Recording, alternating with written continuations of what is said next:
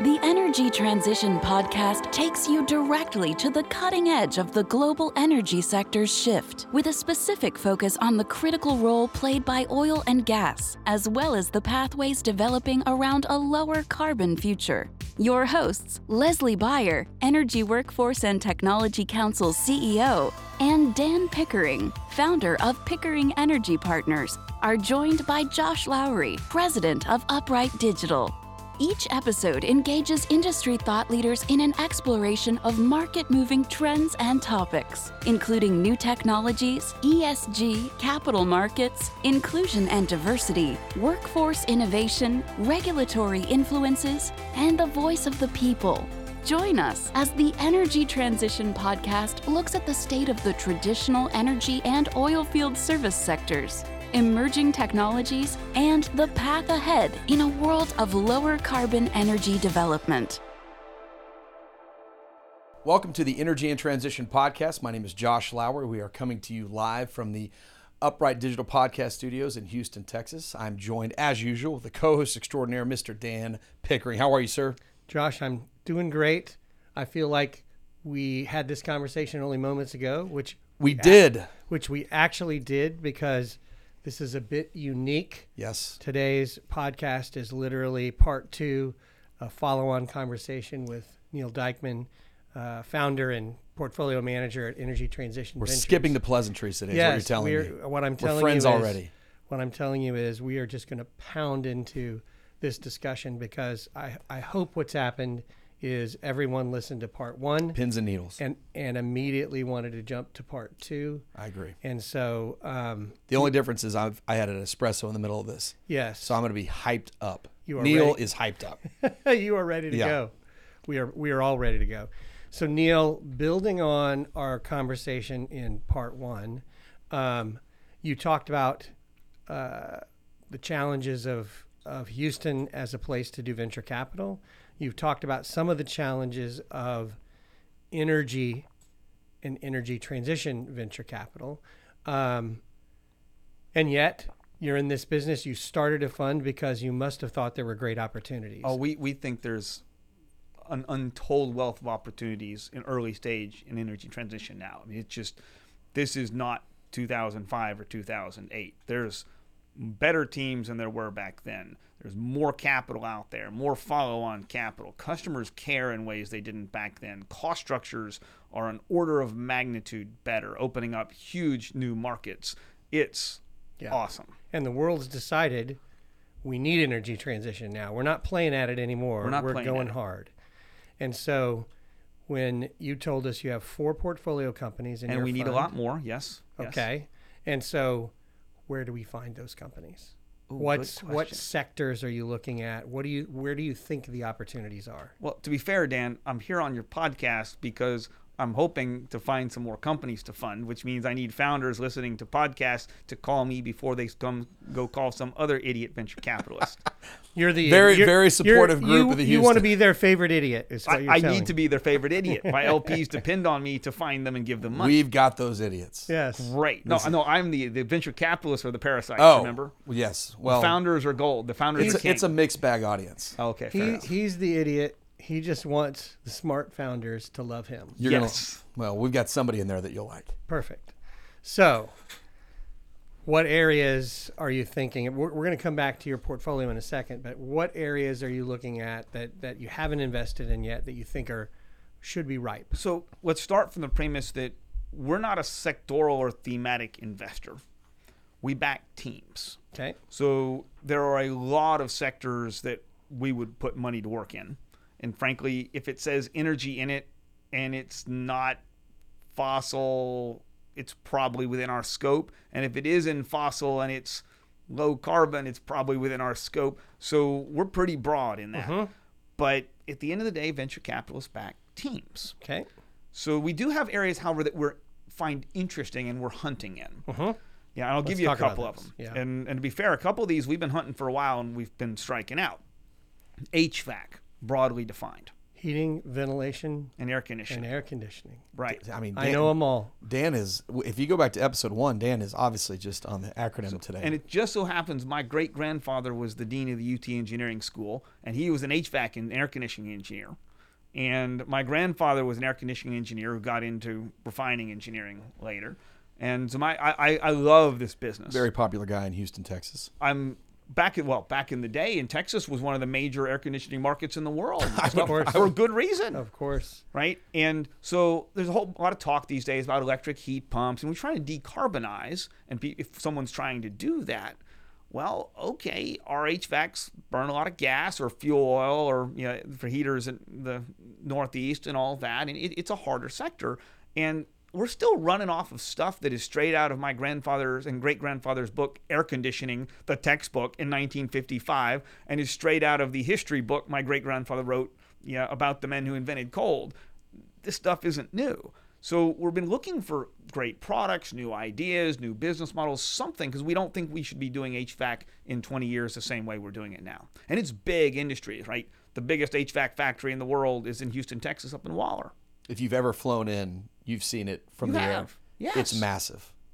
It's just massive under a square foot. So, and just as a little fun aside, basically 2 of the largest M&As in venture-backed clean tech history are HVAC, Nest and Ecobee. Just, put that in perspective, right? It's not what you would think about when you think about Nest is essentially demand management, right? Well, it's a smart thermostat, which was supposed to also do demand management. Okay. And then the other one, Ecobee? A smaller version of Nest, didn't get quite as big. Okay. So that's an area we're hot on. We're obsessed with anything on this grid stuff, as we talked about earlier. So microgrids, automation tech, things that allow batteries to be delivered better, that sort of thing. And some of that is like grid hardware things, home automation, vehicle to grid, a lot of stuff there. And some of it might look like a consumer product, like an HVAC or a hot water heater or some code or an app or whatever. So those are 2 areas of keen interest to us. We're still looking heavily in software. We've invested in a lot of hardware. We're one of the few venture funds in this area that is not afraid of what they call hard tech, deep tech, that sort of thing. We like hardware. My partner's a mechanical engineer. Hardware, manufacturing, building things. And I'll get to why in a second, but we're also very interested in SaaS, software as a service type plays in energy and clean tech. We've not found ones that we want to do. DroneBase, our first drone company, is kind of a SaaS play, but it's really delivering a service more than software. So we're definitely interested in new software plays. The challenge with a SaaS play in clean tech, to be honest, is if you're going to play software, you want to play a great software company, not just a great energy software company. So we hold those startups to the same standard that if we were investing in a SaaS-only fund across all sectors, we'd still pick that one. We just because it's an energy. Hey man, you gotta grow at the same kind of metrics and deliver the same kind of performance any other software venture fund does, or you're not going to get your IPO off. So we've been looking but haven't bit yet. We are obsessed with what we call business model plays, the higher level applications. Right? Okay, so we decided we think solar is dirt cheap. Great. What does that mean? Solar power is cheap. Solar electrons are cheap now. So what does that mean? What businesses can we bet on that you could not have bet on 10 or 20 years ago? Is it a test equipment business on solar modules or batteries? Is it a developer of green hydrogen plants? Because solar power is cheap and electrolyzers are getting cheap, and so who's going to build a business off it? There may be no tech in these businesses. It may be more, just how all go to market. Yeah. But you can build some great companies there. So we're really, really excited about those areas, and we've been hunting across them. We do spend time in ag tech and in water. Water is traditionally a rough area for venture, but we know it and like it, and we think the coming problems are material. So if we could find a tech or a business that we liked, we were not afraid of that sector.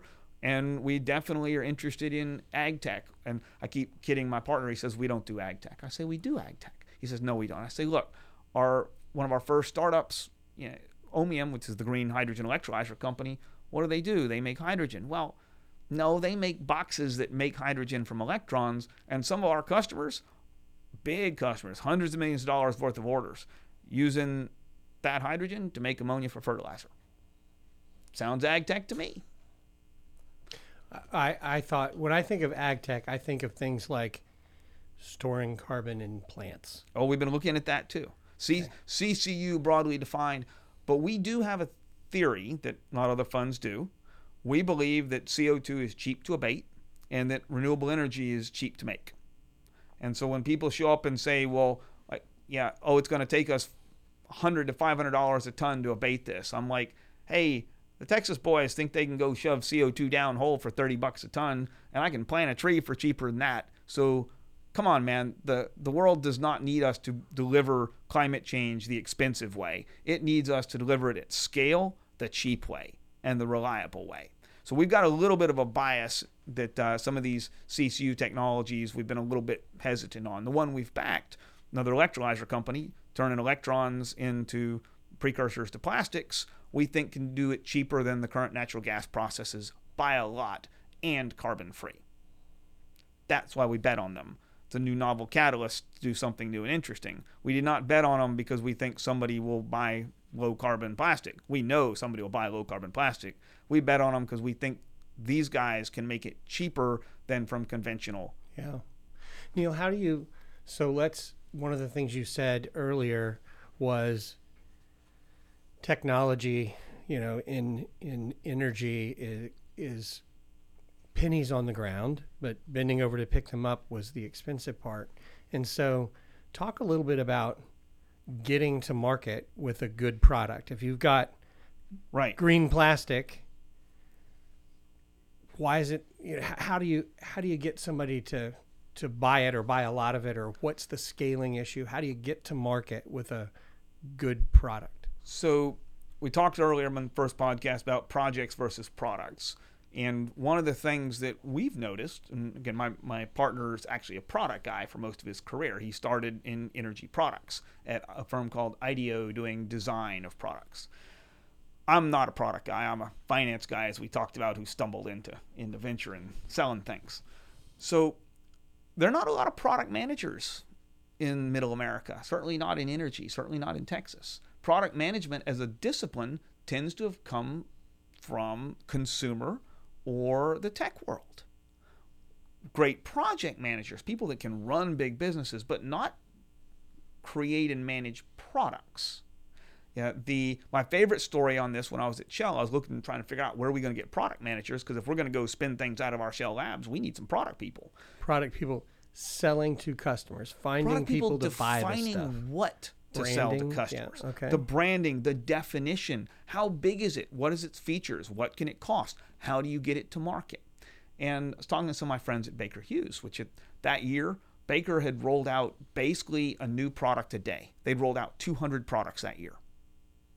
And some of them would sell a couple $1 million for the first year. Some of the best ones would sell $100 or $200 million in their first year. And they'd announce something like, $1 billion worth of new sales from new products, which was one of the most awesome things I've ever seen.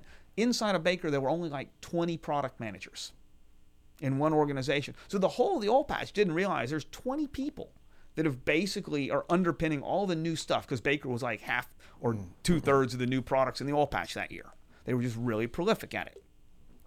So I think part of the challenge is to find great product managers to solve these problems. And product management is hard. Good startup teams have to learn how to be a product manager and a product guy, a product person, or the best tech isn't going to come to market.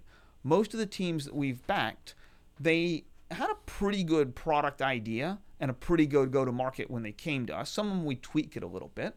Our resilient power guys, for example, they're building a solid-state transformer.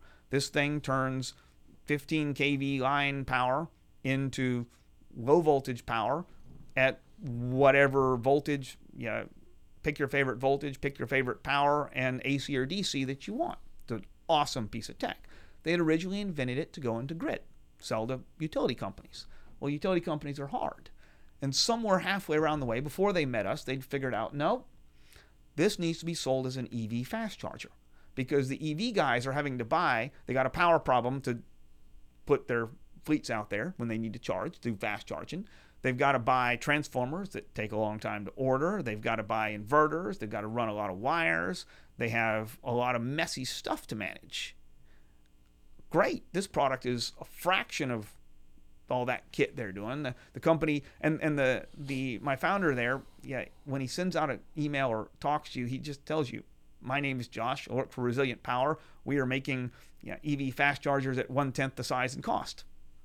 That is his tagline. So he'd already kind of focused down on the one product area to go work on. Mm-hmm. And it resonated with us. We talked about, well, should we do something else first? And the answer was no.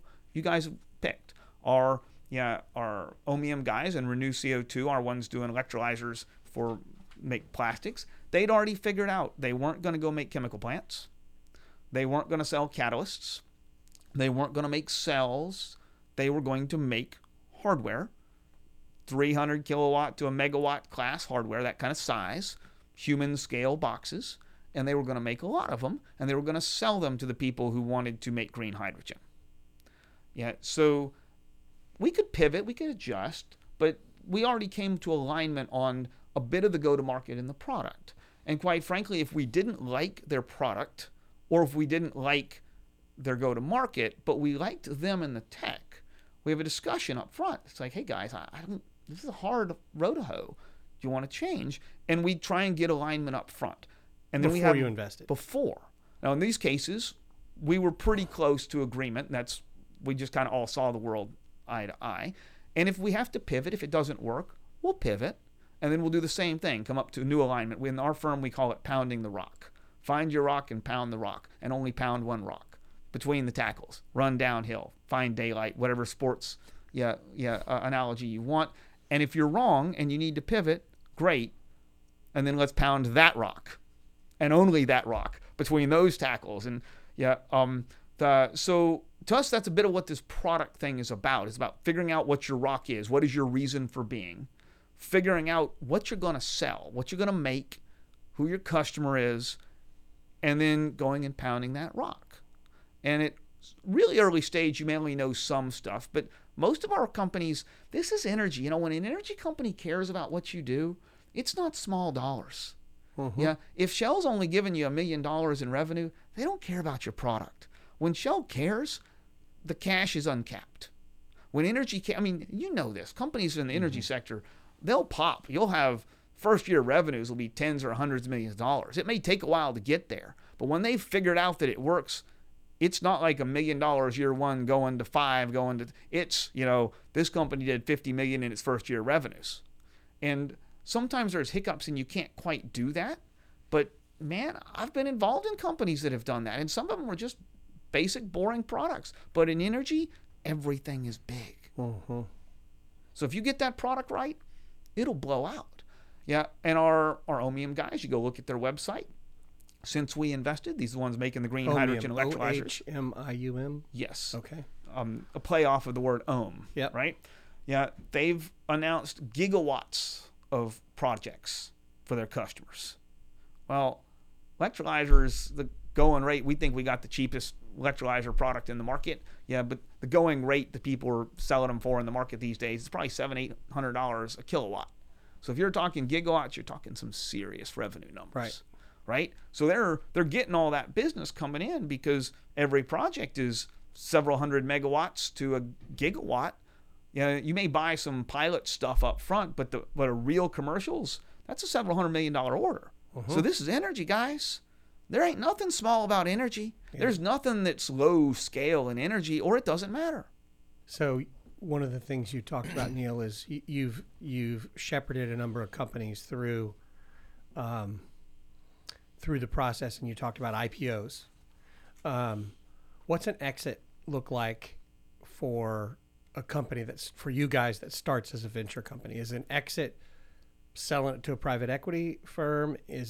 Do we think there's an IPO market for smallish energy transition businesses? Where do you take your companies? Dan, that's why I hang out with you, because you know these end buyer markets. That's absolutely right. We will find the other idiots that will come in. As one of our other guests said, right? This is actually, when he was talking a minute ago, I think it was Jim Hughes, we had him on, and he said, our problem is to solve this portion, and it'll be somebody else's issue down the road. And this as I'm listening to Neal talk, your role in this is now, and we're going to solve this initial problem. We're going to find the investor, find the product or service or widget, if you will, and we're going to take it to this step. And then here comes the group behind us to take it to the next level with scale. And look at the you're exit right. market. You're right in line. It's perfect. Back in the day, that return study I did for Shell, there were 77 venture-backed exits in total in clean tech that were bigger than 50 million. Okay. Not like returns to the investors, like that was the exit value, about half IPO, half M&A. Since then, skyrocketed, and a bunch of those ones that went IPO have done super well aftermarket, 10, 20x more, and Teslas and Sunruns as examples. And so the world's certainly better than it was. Mm-hmm. We had our little SPAC boom, Yes. which may be over, may not, and I don't think anyone was planning on that, but it created some really high dollar exits from very young companies in many cases. So there's always stuff like that happens. There's some bubbles or waves that you got to catch and hit.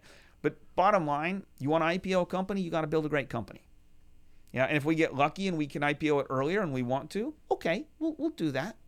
So but if I want Pickering to go take a deal out for me or to come join the cover and help sell it to y'all's investors, I got to build a good company. Mm-hmm. And then I got to sit y'all down with them and create the structure. So if I can get a company big enough to do a nice classic IPO, I mean, you can tell us what you think the metrics are today. This is a choppy market. If we can set it up so it's a good fit for a SPAC buyer, okay. Or a direct listing, or fine. I mean, the cornerstone of the venture market probably is M&A to a corporate. Uh-huh. PE funds tend not to buy companies off venture funds because usually, if it's got to where it's making good cash flow, it's usually still growing, and then you can usually get a much better exit than selling it to a PE fund. And if it's mid-ish size, but it's not really throwing off the cash flows to do leverage, the natural buyer is probably a corporate. We call up Pickering and we say, hey guys, I need you to go sell my company. And they find a buyer that says, hey, I want that product. Don't you think, I mean, it seems to me like a very hungry buyer set is going to be the conventional energy companies that want exposure to energy transition, or it's going to be the traditional energy and power companies that want exposure to this disruptor type technology? I think so. I mean, think about it. If you are Halliburton or Schlumberger, two of our big, or Baker, kind of our three big oilfield service companies, yep. Or the 15 behind that. Yep. And you want some material business in energy transition. What do? Well, you can roll out some product. And some of these guys, they're going after geothermal and CCS. They're working on building some businesses. But if I can build you a company that's doing enough sizable revenues to really be meaningful to your shareholder, hell yeah, you're going to buy it. In fact, there's not going to be very many of those companies because there's just relative to the amount of demand and capital, and there's just a dearth of great young energy transition companies. Mm-hmm. So I feel like we're in the business of manufacturing things to sell to those guys at our heart of hearts by backing great founders, but we got to go build some cool businesses. And along the way, some of them are not going to become very big businesses, but they're going to be valuable to somebody and they'll get sold, and we and our founders will still do well. And some of them will not turn out, and we'll have to put on our big boy pants and say, you know what, Dan, this one didn't work out. We're going to wrap it up, and we want you to come work on the next one with us. Yeah. Neal, I know you've closed your fundraising on your current fund. Was it easy or hard? Hard. Fundraising's hard. You think it's hard for a startup? It's harder for a venture capitalist. In energy transition or everywhere? It seems like anybody could raise a venture fund in tech. Maybe I'm genericizing that because I'm the outside looking in on that. I'm on the inside looking out on energy. So you just said it was hard. It's always hard. Ours was, we had a great anchor. Yep. And our first close was just them. Yeah. And then we brought in another big corporate and a couple of very, very smart institutions and a bunch of founders and do a second close, and it worked out well. But partly because we partnered with a really good backer to start with, mm-hmm. and Craig and I know what we're doing, and we had great portfolio. But this is he and I have been doing this a long time, but this is a first-time fund in this brand, and first-time funds are just hard. Right. Yeah. So a lot of what you see is the ease of all these big, massive funds getting raised, and the number of them is really indicative of, the world wants more startups, not just in energy, but everywhere. We need more venture capitalists. We need more founders. Especially when there's a big run-up in stock market, the institutional investors and private wealth, they want a piece. Corporates, when they're interested in a sector like energy transition, they use corporate venture to engage in startups. So they want to invest in funds to get access. So there's some neat pools of capital to go hit. It's a global business these days. Yeah, you can get on a plane and hit, Sydney, New York, Houston, Middle East, London, Korea, Japan. There's a lot of places to go to get capital. Yeah, but it's a hard fundraising process, just like any other fundraising process. By the way, the podcast is in all those cities. No big deal. There you go. Is it now? Yes, it is. Podcasts are literally in every city in the world. It's Josh. amazing. Yes. Podcasts are the blogging of the 2020s. There we go. You were a blogger, you said at one point in time. So. Do you know why I don't have a podcast, Dan? Why? Because my partner claims that when venture capitalists start podcasts, it's because they're having trouble with their fund and they need something else to do. So he won't let me start one. That's why I'm so excited to be on yours. I think, Neal, what your partner knows is that if you had a podcast, every podcast would be 3 hours. They'd be a fascinating 3 hours, but you'd spend half your time. But I want to get this last question asked before we go to this deal, because I've got to highlight entrepreneurs. What advice would you give to an energy transition entrepreneur? A founder. We literally spent 4 sessions at the Ion for an hour each in how to be a first-time founder. We're going to publish all the little videos. It's how to start a company, how venture funds work, how to raise money from venture capitalists, and how not to screw up your company afterwards. That was the session. Whole thing was about this advice. But let's try and boil it down. Okay. Look, we all have 2 choices in life. We can work for somebody or we can start something. And those are fine choices. You don't have to do a startup. I like it. It's fun. It's a blast. It's also stressful and and hard and all that. But frankly, it's stressful sitting in a big company and worrying about the next riff and the next reorg and getting laid off and working for a package and not for what your passion is in life. God only gives us one life. When we get to this point in our career, we're all kind of halfway through our working time frame. You only have so many shots on goal you can do on that. And when you get to the end, you ought to be able to look back and say, hey, I did some cool stuff.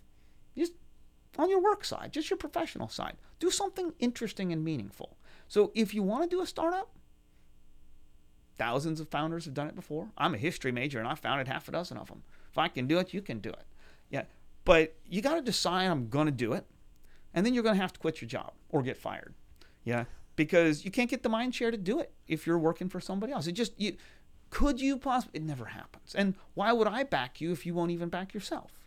So you got to just make that base decision of, I'm going to jump. And in the Valley, unlike Houston, people tend not to say, I'm going to do this startup on this tech or this problem.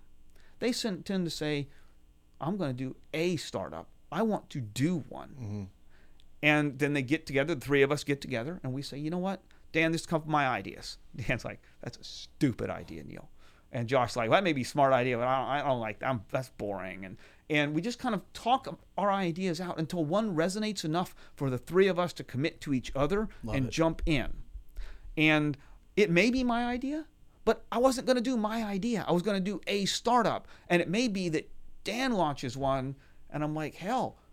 And he's got money. He's got customers interested. I'm all in, and I jump in and I become a co-founder. Maybe I just jump in to join yours because my idea is not good enough. But we do it because we're going to go do a startup.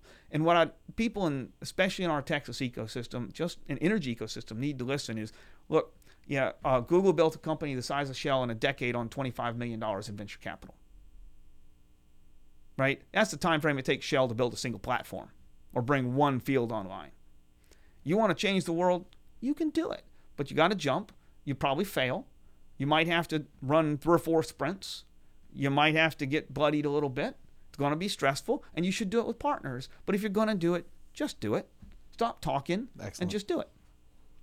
That's awesome advice. It is awesome advice. Passion is what I'm hearing in there too. Mm-hmm. I love it. Absolutely. So, Dan, you going to quit Pickering and do a startup, or do you consider Pickering the startup? Pickering's a startup. All right, fine. We'll give you latitude for another 24 months. And There then we we'll go. be Yeah, harping I've got on you to quit. 270 days to continue to You're make doing a lot this over work. there. It's a full startup. It feels Yeah. energetic and electric over there. Josh, what about you? You going to do one, actually? I'm doing them. Wait. What do you mean, them? I'm an entrepreneur. Okay, And what's I've- your startup? Multiple businesses. Multiple. Yeah, I have multiple businesses. No. What's your startup? One. You got to pick, man. I have multiple businesses. I have one that we've started up. It's a IT consulting business that we do. Okay. And in fact, the guy's across the hallway from me right now. I'll go introduce you to him after this podcast. Well, then shut down this podcast. Yeah. Shut down whatever other distractions you're playing around jobbling But this with. podcast, and just though, go do it. is a megaphone for everything. That's why I keep this business. I'm not saying it's not a great podcast. I mean, No, you got but Dan. all on. of them, So the upright digital. See, I don't want to get bored with. We have such a great thing to keep going here. No, you asked the question about the advice to startups. This is it. This is where the rubber meets the road. It's like, Yes. great. Pick one and just do it. Yes, I would say that distraction is one of my weaknesses as an entrepreneur. There's no question. We spend a lot of time telling founders, man, you got to focus. Yeah. Not because we don't like all the ideas, but because to maximize your We chance call of them success. shiny things. Shiny things. I like shiny things. The pennies on the ground. Yeah, we call them shiny things, and Right. we try But- very hard to avoid shiny things. Let's say you want to get Dan and I to jump in on Upright Digital with you. Like, jump in hard. You're going to pry him How much away money do you have from in your Pickering. pocket right now? No, this Oh. isn't about the money. This is about jumping in with you. Oh, Right? You got 3 things to do. I'm out. Right? The moment you tell me, and I had an entrepreneur the other day. He's a professor. Yeah, dude, smart as hell. Right? He's got like 4 things he wants to do, and he wants other people to do them. He wants his grad students, and I told him, and he wants me to give him some money, and these are some good ideas. And I won't tell his name obviously, but I told him, I said, look, man, I'm not sure which one of these I like the best, but you probably have a dog that'll hunt in here. And I'll tell you what, I don't care. I will give you a check, small one, but you got to pick and one. jump. You got to pick one, and jump. you have to jump full time until it lives or dies. I love it. And he's like, no, I can't do that. And I'm like, well, then find another investor.